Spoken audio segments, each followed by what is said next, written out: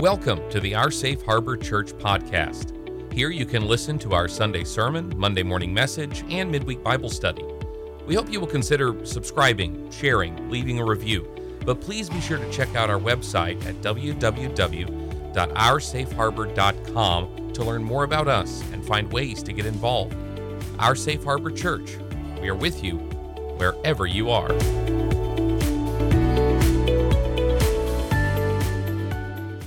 Well, hello, church. And if you've been following along so far, this is part 4 in our series called The Community of God.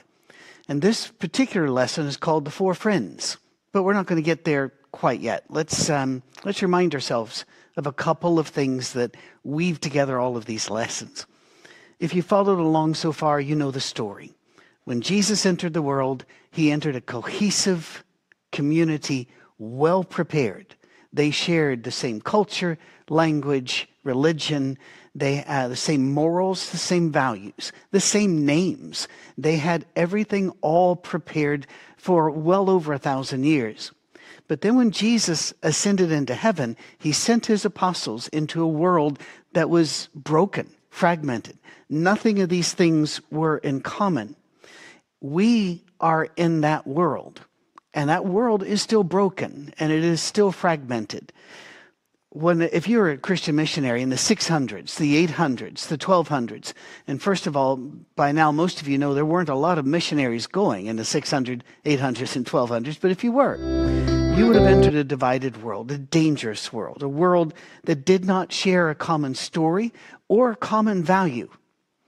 You and I are entering that same world. How else to explain that we can have people in our streets celebrating sexual attacks, kidnapping, and murder of Jews in our streets, the home of the land of the free and home of the brave, and all of that sort? Who would have thought? But we don't share common values with our neighbors, a common story with our neighbors. We have very little in common. Human beings are divided. In fact, it used to be that America was called the Great Melting Pot. And then they decided it's better to look upon it as a salad. Instead of being all mushed into one, everybody stays different but together. And there are arguments to be made for that, no doubt. But the fact is, the world remains fragmented. We've taught a lot about the failure of top-down leadership in churches. Churches, when they rule and they link arms with the state, whether on the left or right, whether it's a medieval king or a current president, prime minister, or the like, it doesn't change the people. It just controls them. It's a very efficient way of grabbing power over people and keeping that power. But that top-down church doesn't change their hearts. I was reading recently a couple of books on the 100 Years' War in Europe. Both sides claimed they were fighting for God. Both sides probably believed that they were. Both sides had churches blessing and priests traveling with them and in the battles with them. And both sides brutally attacked women and children in the worst horrific ways and then knelt down to receive blessings from their church. It didn't affect their hearts. It was merely the power of the day. By the way, this has continued, perhaps not so dramatically, but in the last few decades, there have been several studies done in cities where churches are very, very common, as opposed to areas where churches are not so. For example, in America, the Pacific Northwest is generally unchurched. There are a lot of areas in the northeast of America that are generally unchurched. But then they would compare like and like populations as best as they could. And there are a lot of ways that they do this, and I don't want to get off track there. Just say they did their job. They did their homework. They did the research in a very scientific, well thought out manner. They compared cities in those areas with cities where there are lots of churches, like in Oklahoma City in Oklahoma, or perhaps a Columbus, Ohio, or a Nashville, Tennessee, or the like, Dallas, Texas. And what they found was shocking. There was no real change in the society. Now, while politics entered in, and they tried to factor that in as well, there was still about the same number of out-of-wedlock pregnancies, alcoholism, addiction, and in fact, some of the petty crimes were about the same. Murders were a bit different in most, but it seemed that having a lot of churches didn't change the heart or the character of a town.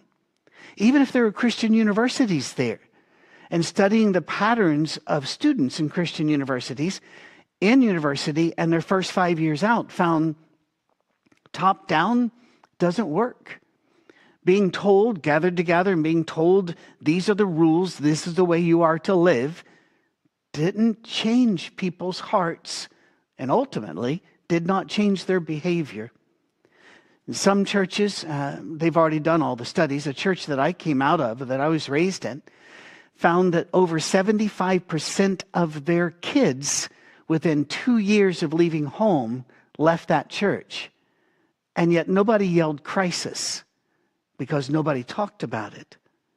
There are some outliers here, for example, like Salt Lake City or Provo, or somewhere in Utah, any of those areas where Mormons predominate, Latter-day Saints predominate, there are changes. But that's an outlier. That's not the norm. So we need to talk about, well, then what works? If getting a big church, building brick and mortars around and getting people in, and in fact, in a lot of history, it was required that you be there. If that doesn't change hearts, if that doesn't change minds, and if that does not bring peace and a kindness and a love to society, a mutual respect, what does work? Well, that's what we're going to talk about today. God is doing something new. And it's not going to require some sort of a power, a regional government power to back it up. It's happening already, regardless of who is elected. And I know that's hard for people to hear. But regardless of who is elected, God is still king, and he's going to do his work. It's all about, will we join his work? But we will not be joining his work, linking arms with God, while we are still half wrapped around the power centers of this world. We don't need to have particular people elected. We do not have to have social media trending our way. We don't have to have a redemption of TikTok and Snapchat and all the other. We don't need that to be who we are supposed to be and to do what God requires of us. The only evangelistic model that has worked in the 2,000 years past still works today. But it requires slowly, daily, intentional effort. There were many people who loved, Ashley Brilliant, who put out a bunch of, bon mots, some nice words, put out some nice sayings, and one of them was practice random acts of kindness. I would suggest to you that no, do not do that. Be intentional about your kindness. Think about it. Before you exit your house, develop a plan. Open your eyes. Be ready. Relate to people. This is what works. This is the only model that has worked in 2,000 years. Meeting an unprepared people, a fragmented, a divided people. This is the only one that has worked. Relate to people. Identify with them. Get to know them. Get to know their fears, their dreams, their hurts, their scars, their blessings, their joys. Engage them in friendship for friendship's sake, not for evangelism. You see, here's a key. I was raised to enter into friendships with the goal of conversion, to enter into any relationship, even any discussion, with the long-term goal of conversion. That is not what Jesus did. Did you ever notice that? He went around healing people. He fed people. But unlike soup kitchens run by churches, by the way, I'm glad they run them. Hungry people need fed. But is there an alternative motive where, all right, you can't eat unless you first listen to the sermon, sing a couple songs? Jesus didn't do that. He took care of people because they were important to God. That was it. He did not enter these relationships with some sort of conversion as the goal. That's what we keep missing, I think. Minister to these people. In the truest sense of the word, you and I need to minister to the people into which we come into contact. We need to see their needs. And if we can take care of their needs, we'll do that. We may end up saying like Peter, silver and gold have we none, but what we have I'll give to you. Countless stories in my life, my family's life, and in the life of people that we have befriended and that know or who have befriended us, talk about just simple things. One time at a church up north that I served for 9 years, we asked people, we picked an odd number. We asked people to bless somebody that week with $17. And then come tell us the stories. It was amazing what happened. And some were college students and poor. And we said, some of you may need to get 4 or 5 of you together to get that $17. So do that. And if you can't do it financially, don't feel shame. That's all right.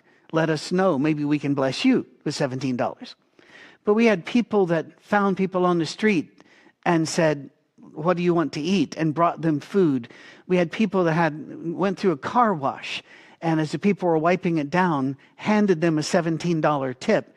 And one of the ladies actually started sobbing, and our member took them over to a little place for people to sit down while their cars are being dried off and said, what's wrong? And she said, this very morning, I asked out loud if God had forgotten me. Little acts, intentional acts. And our friend there did not then pull out the church address and say, be here at 9:30 on... No.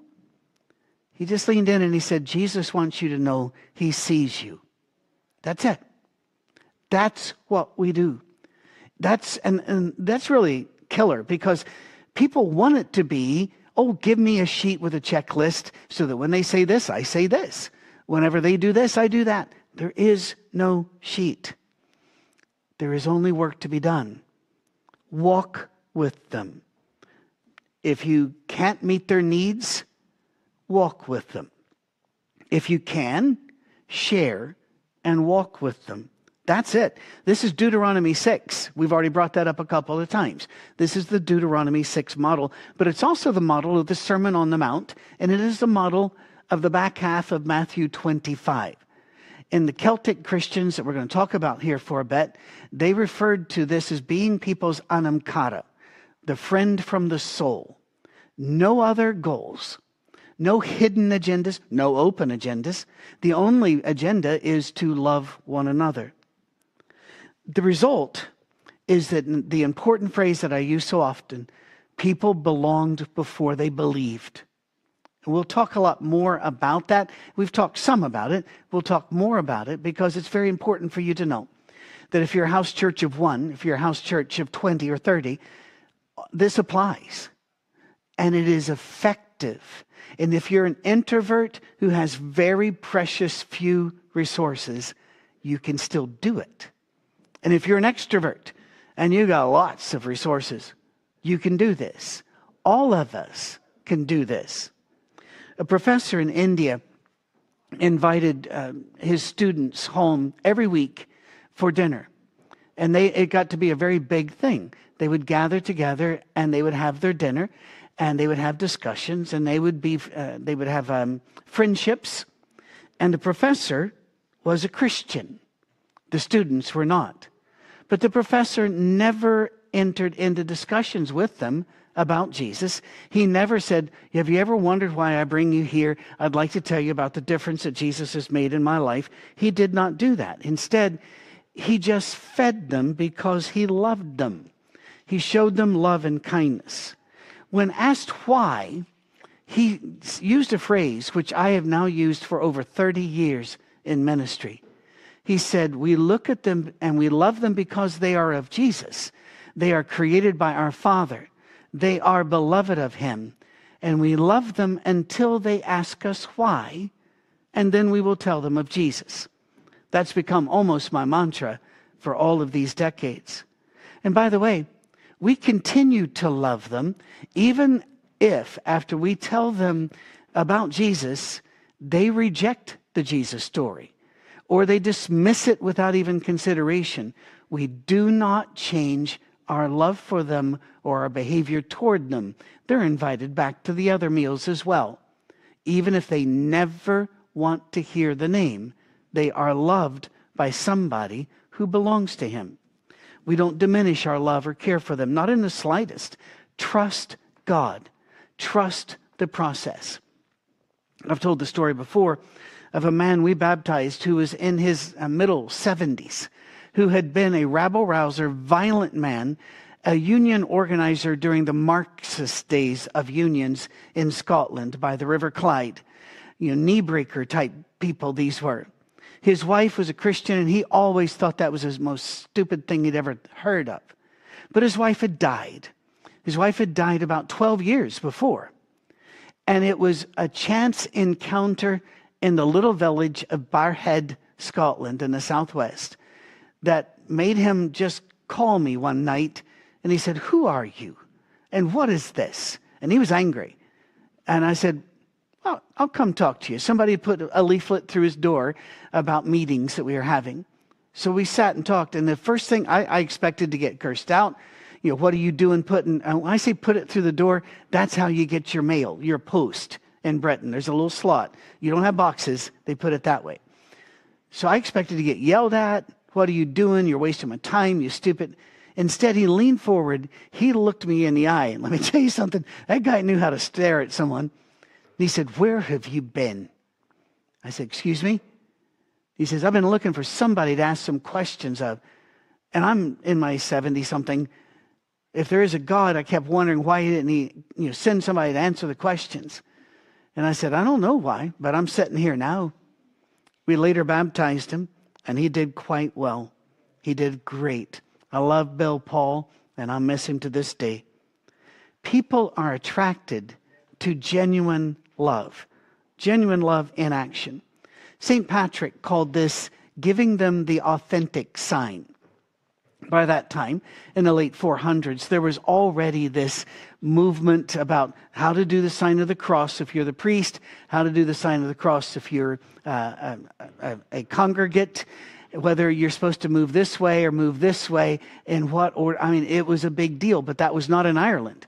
That was down in Rome, a church that had failed to do evangelism for literally century after century after century.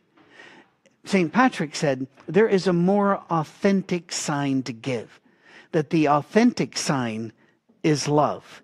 The mark of the Christian is not making the sign of the cross, but living out the teaching of Jesus in love. As Aidan wrote about Columba, another saint around the same time, quote, "The best recommendation of his teaching to all was that he taught them no other way of life than that which he practiced among his fellows." I want to read that again, although it's in the notes. The best recommendation of his teaching to all was that he taught them no other way of life than that which he practiced among his fellows. People were taught to bring with them whatever gifts they had, whatever talents you got. Just put that into service for the community. There are now advanced degree programs, masters and doctorates in Celtic Christianity, because only the Celts were able to spread Christianity for nearly a millennium. That's a bit of an exaggeration, but it gets into it gives you the picture. Because they did not do the top-down thing, saying, here's the church, here are the rules. You've got to subject yourself to all of these things before we consider you a member. Instead, they walked into communities, set up shop, and lived and worked among the people, worshiping wherever the worship time happened to be. Not necessarily in a building or out. It was just, this is the way we live our lives. Put it to work, whatever you've got. And that worked. It turned the lights on in what used to be called the Dark Ages of history in Europe. There were names given to people who were part of this movement. The names were not given by the top. They didn't say, you are a priest of, you are a minister of, you are a... No, instead, these are the names that the people gave them. And I'm going to translate them out of the Gaelic or the Irish. They're two different forms of that language. Or the Latin, because Latin was also used in some of these writings. I'm only going to bring up 4, which I consider the 4 major ones, and show you maybe you can do this on your own or with whatever group you've got there. In fact, I know you can, because it does work. It truly does. Remember, it works not because you've started with 1 and now you got 100. It works because God told you to do it and you did. Whether you get results or not, it works because you went to work and you loved one another in a variety of ways. One is called the light bringer. This is a person that brings information, helpful information. For example, we have Christians in the medical field today who are providing on-site medical care. We have engineers in Christianity who take their vacation and go to nations where clean water is very difficult to find, and they figure out a way to get the water there. I'll never forget one particular instance in Guyana in South America, where there's so much aluminum and so much other pollutants were poured into the water sources that the lake was not safe anymore.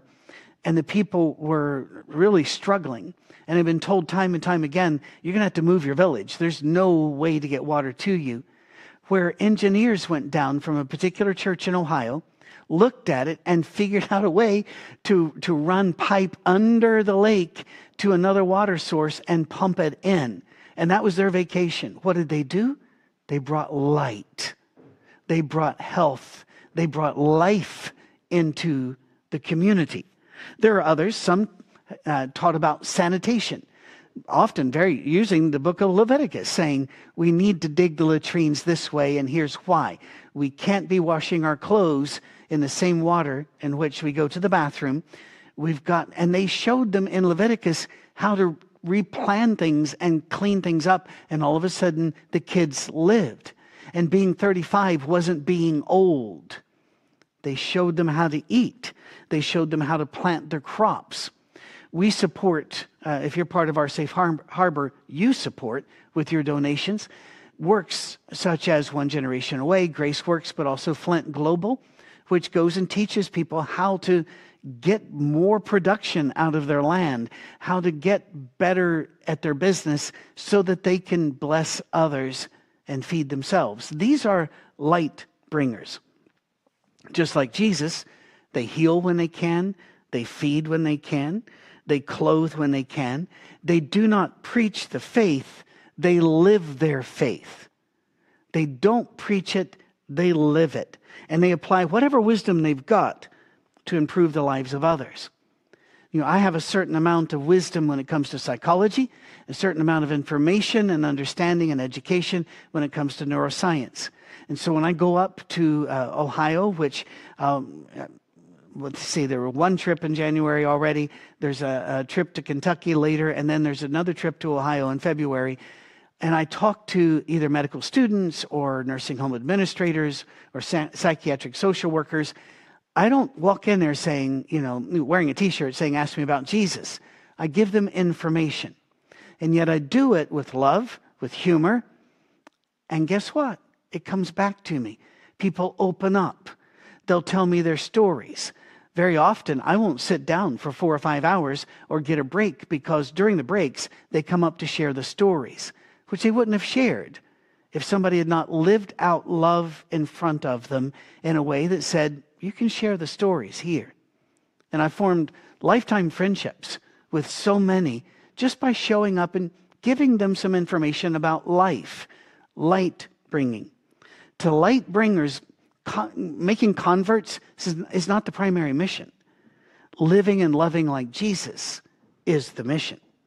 What a change in evangelistic focus.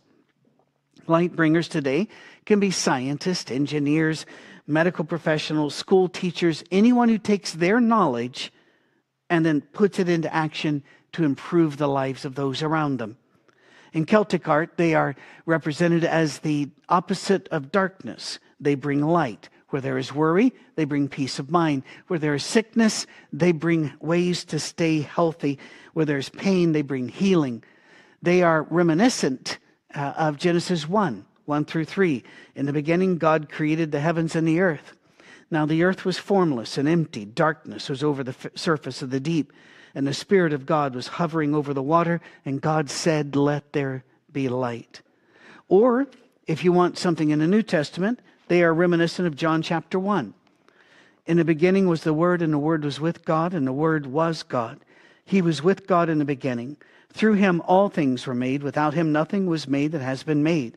In him was life, and that life was the light of all mankind. All mankind. The light shines in the darkness, and the darkness has not overcome it. They are the human embodiment of this light. You can do this. You've got some knowledge base. And by the way, if you're thinking, well, I never went to university, I don't know what No, you don't need to go to university. Some of the wisest men, in fact, one of the wisest counselors I ever knew only had a high school education and barely got that. But he had developed common sense, grace, and wisdom through the years. And he helped me through some pretty tough times. It has long been the fashion in academia to bring scorn upon light bringers when they enter a village because, you've taken away all of their traditions, all of their traditional way of living in harmony with nature. Except that they didn't live in harmony with nature. They died. And they died young, scarred, and old because they didn't have health. They didn't have help with how do we deliver babies safely so mama nor baby are infected? How do we get clean water? And yet academia looks and says, what we have lost. You know who doesn't say that? The people whose babies live now. They're happy. Another group, and again, translating from the Gaelic, you'd call it crossbringer. A crossbringer is called that because, quote, they bring their death with them. These are the brave. These are the ones who risk themselves on behalf of others.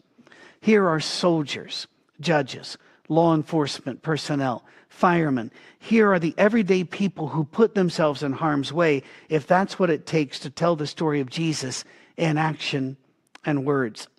These people, you will never see a crossbringer use their phone to record somebody being attacked. You'll never see them holding up a phone and laughing, recording an argument and a fist fight in a fast food place. These are the ones who get between the attacker and the victim, even if they know that may cause their death, because they're not afraid of death. They brought their death with them. They bear the cross. They've been represented by many things in history. Think of the freedom riders in the civil rights era who knew that the last bus that went there was attacked, it was burned, and people were killed because they just wanted to bring equal rights to the races. And yet, they got on the next bus and went down anyway. Think of those who reach out to end slavery in our nation, the United States, or whatever nation you're in. In the United States, there is sexual slavery, but by far the biggest slavery is commercial, where immigrants are forced to work in horrendous conditions to turn out cheap products and told that they have to work to pay off their debts from coming here and their debts of being housed and fed. It's slavery. They'll never get free. Police have long been searching and working, but it is not the police that finds most of these originally.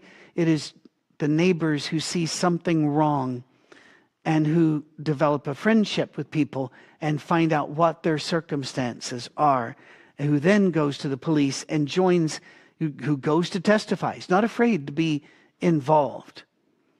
These are the ones who hunt for kidnapped children in Nigeria, where Christians are being slaughtered in their hundreds right now, but the media doesn't think it's important enough for you to know. Where children are being kidnapped in their hundreds right now from Christian homes to be raised by terrorists or to be misused by terrorists until they are used up and dead. But our media doesn't talk about that.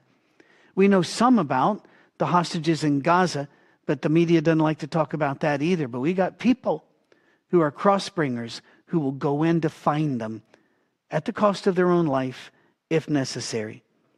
And they can, yes, often be seen wearing yellow uniforms or sometimes even carrying a firearm. But they are also found in those who write letters to government officials, asking them to defend the lives of the unborn, or using their accountancy skills to help people in poverty or to protect those who are being hunted or oppressed by predatory lenders and institutions. They are the people who step between the person and the world that wants to discard the person. Think of our work with the Louisiana State Penitentiary brothers, Life Row and Death Row. And think of the work of Tammy and Ramona and how many years they put in this. There's no reason for them to spend their years doing this except for Jesus. And yet they don't go in slapping the Bible and yelling sermons. They go in serving quietly, teaching art, helping, writing letters. And because of them, I don't know how many people, but a lot of people are free. Some of them are free of prison. A lot are free in Jesus. They are called cross-bringers. They're not afraid of losing it all for Jesus. You could go to Revelation 12:11 for this, but I think my favorite passage on this is Hebrews 11. It's rather in your face and powerful. Some faced jeers and flogging, and even chains and imprisonment. They were put to death by stoning. They were sawn in two. They were killed by the sword. They went about in sheepskins and goatskins, destitute, persecuted, mistreated. The world was not worthy of them. They wandered in deserts and mountains, living in caves and holes in the ground. And these were all commended for their faith, yet none of them received what had been promised, since God planned something better for us, so that only together with us would they be made perfect. As the writer goes on to say, they did not love their lives so much as to shrink from death. Well, a couple more real quick. Friendship weavers. These are amazing to me. Absolutely amazing. Only Christ can heal the divisions between us. We know that. But some in St. Patrick's team were known for never bringing judgment on others or cultures unless that was actively harming an individual. Instead, they entered into the culture and they healed it by bringing Jesus into it. The movie that was in America, about a year ago now, called The Jesus Revolution, shows what happens when older church-bound people decide to open up to younger people and just feed them and love them without complaining about their hair and their music and their clothing. And a revolution took place that is still affecting many hundreds of thousands in the world. Think of Andrew here. Just like him, they introduced people to Jesus. That's what we know most about Andrew. They introduce them to others as well. They connect. They form relationships with people or help these people form relationships with each other. The freedom and religion people here in Nashville who work hard to get people of different faiths to a table to break bread and get to learn each other and their whole lives as individuals, as real people, rather than those people. These are friendship weavers. They live cross-shaped lives in that they bring heaven down into people's lives and they connect person to person. I love these people. They are amazing. Some are skilled family counselors. Some are church leaders. Some are neighbors who help overcome the petty arguments in the neighborhood.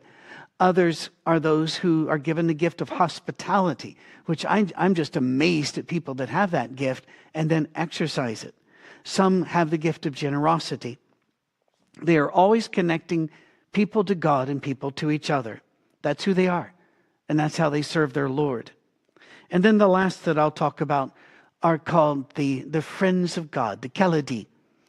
Think here of a Mother Teresa who lives among the poor at their level and serves the poor, or St. Francis, who gave away his wealth and just worked with the poor. These are the people we think of as Jesus with skin on. They live as friends of God, and they love to tell the story of Jesus in word or deed. In my life, I think of Jerry Tallman, or I think of those that went ahead of me like Leroy Garrett, Carl Ketcherside, some of our poets, some of our songwriters. They are Deuteronomy 6 people. These are the people that Jesus describes in John chapters 14, 15, and 16 as those that will join alongside of you and alongside of the Spirit.